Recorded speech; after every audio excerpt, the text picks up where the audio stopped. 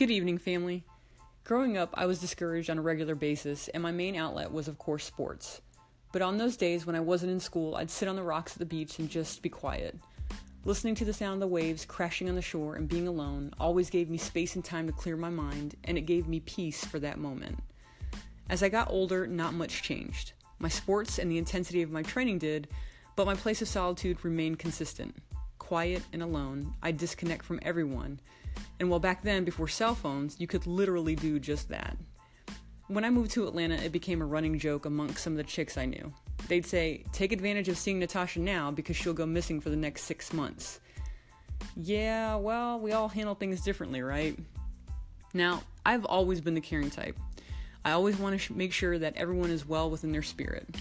So much so that I've walked up to a perfect stranger in the gym and asked if she was okay. She wasn't, so we talked for however long it took for her to get it off her chest. But when it comes to me, I shut down, and yeah, I go missing. There's this great big ordeal about Jesus disappearing at times. First when he was 12 in the temple, and then numerous times as an adult.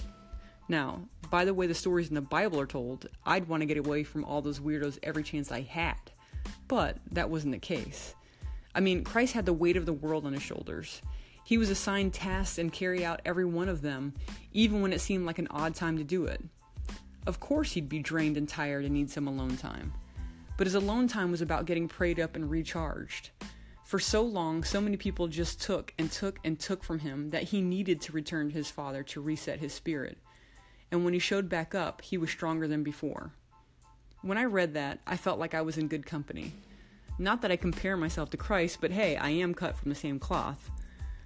I never understood my downtone, my getting alone and quiet, my solitude from the world until I read that, and it just clicked. Most times in the busyness of our days and in the frustrations of our weeks, all that God wants from us is to get somewhere quiet to sit and talk with him.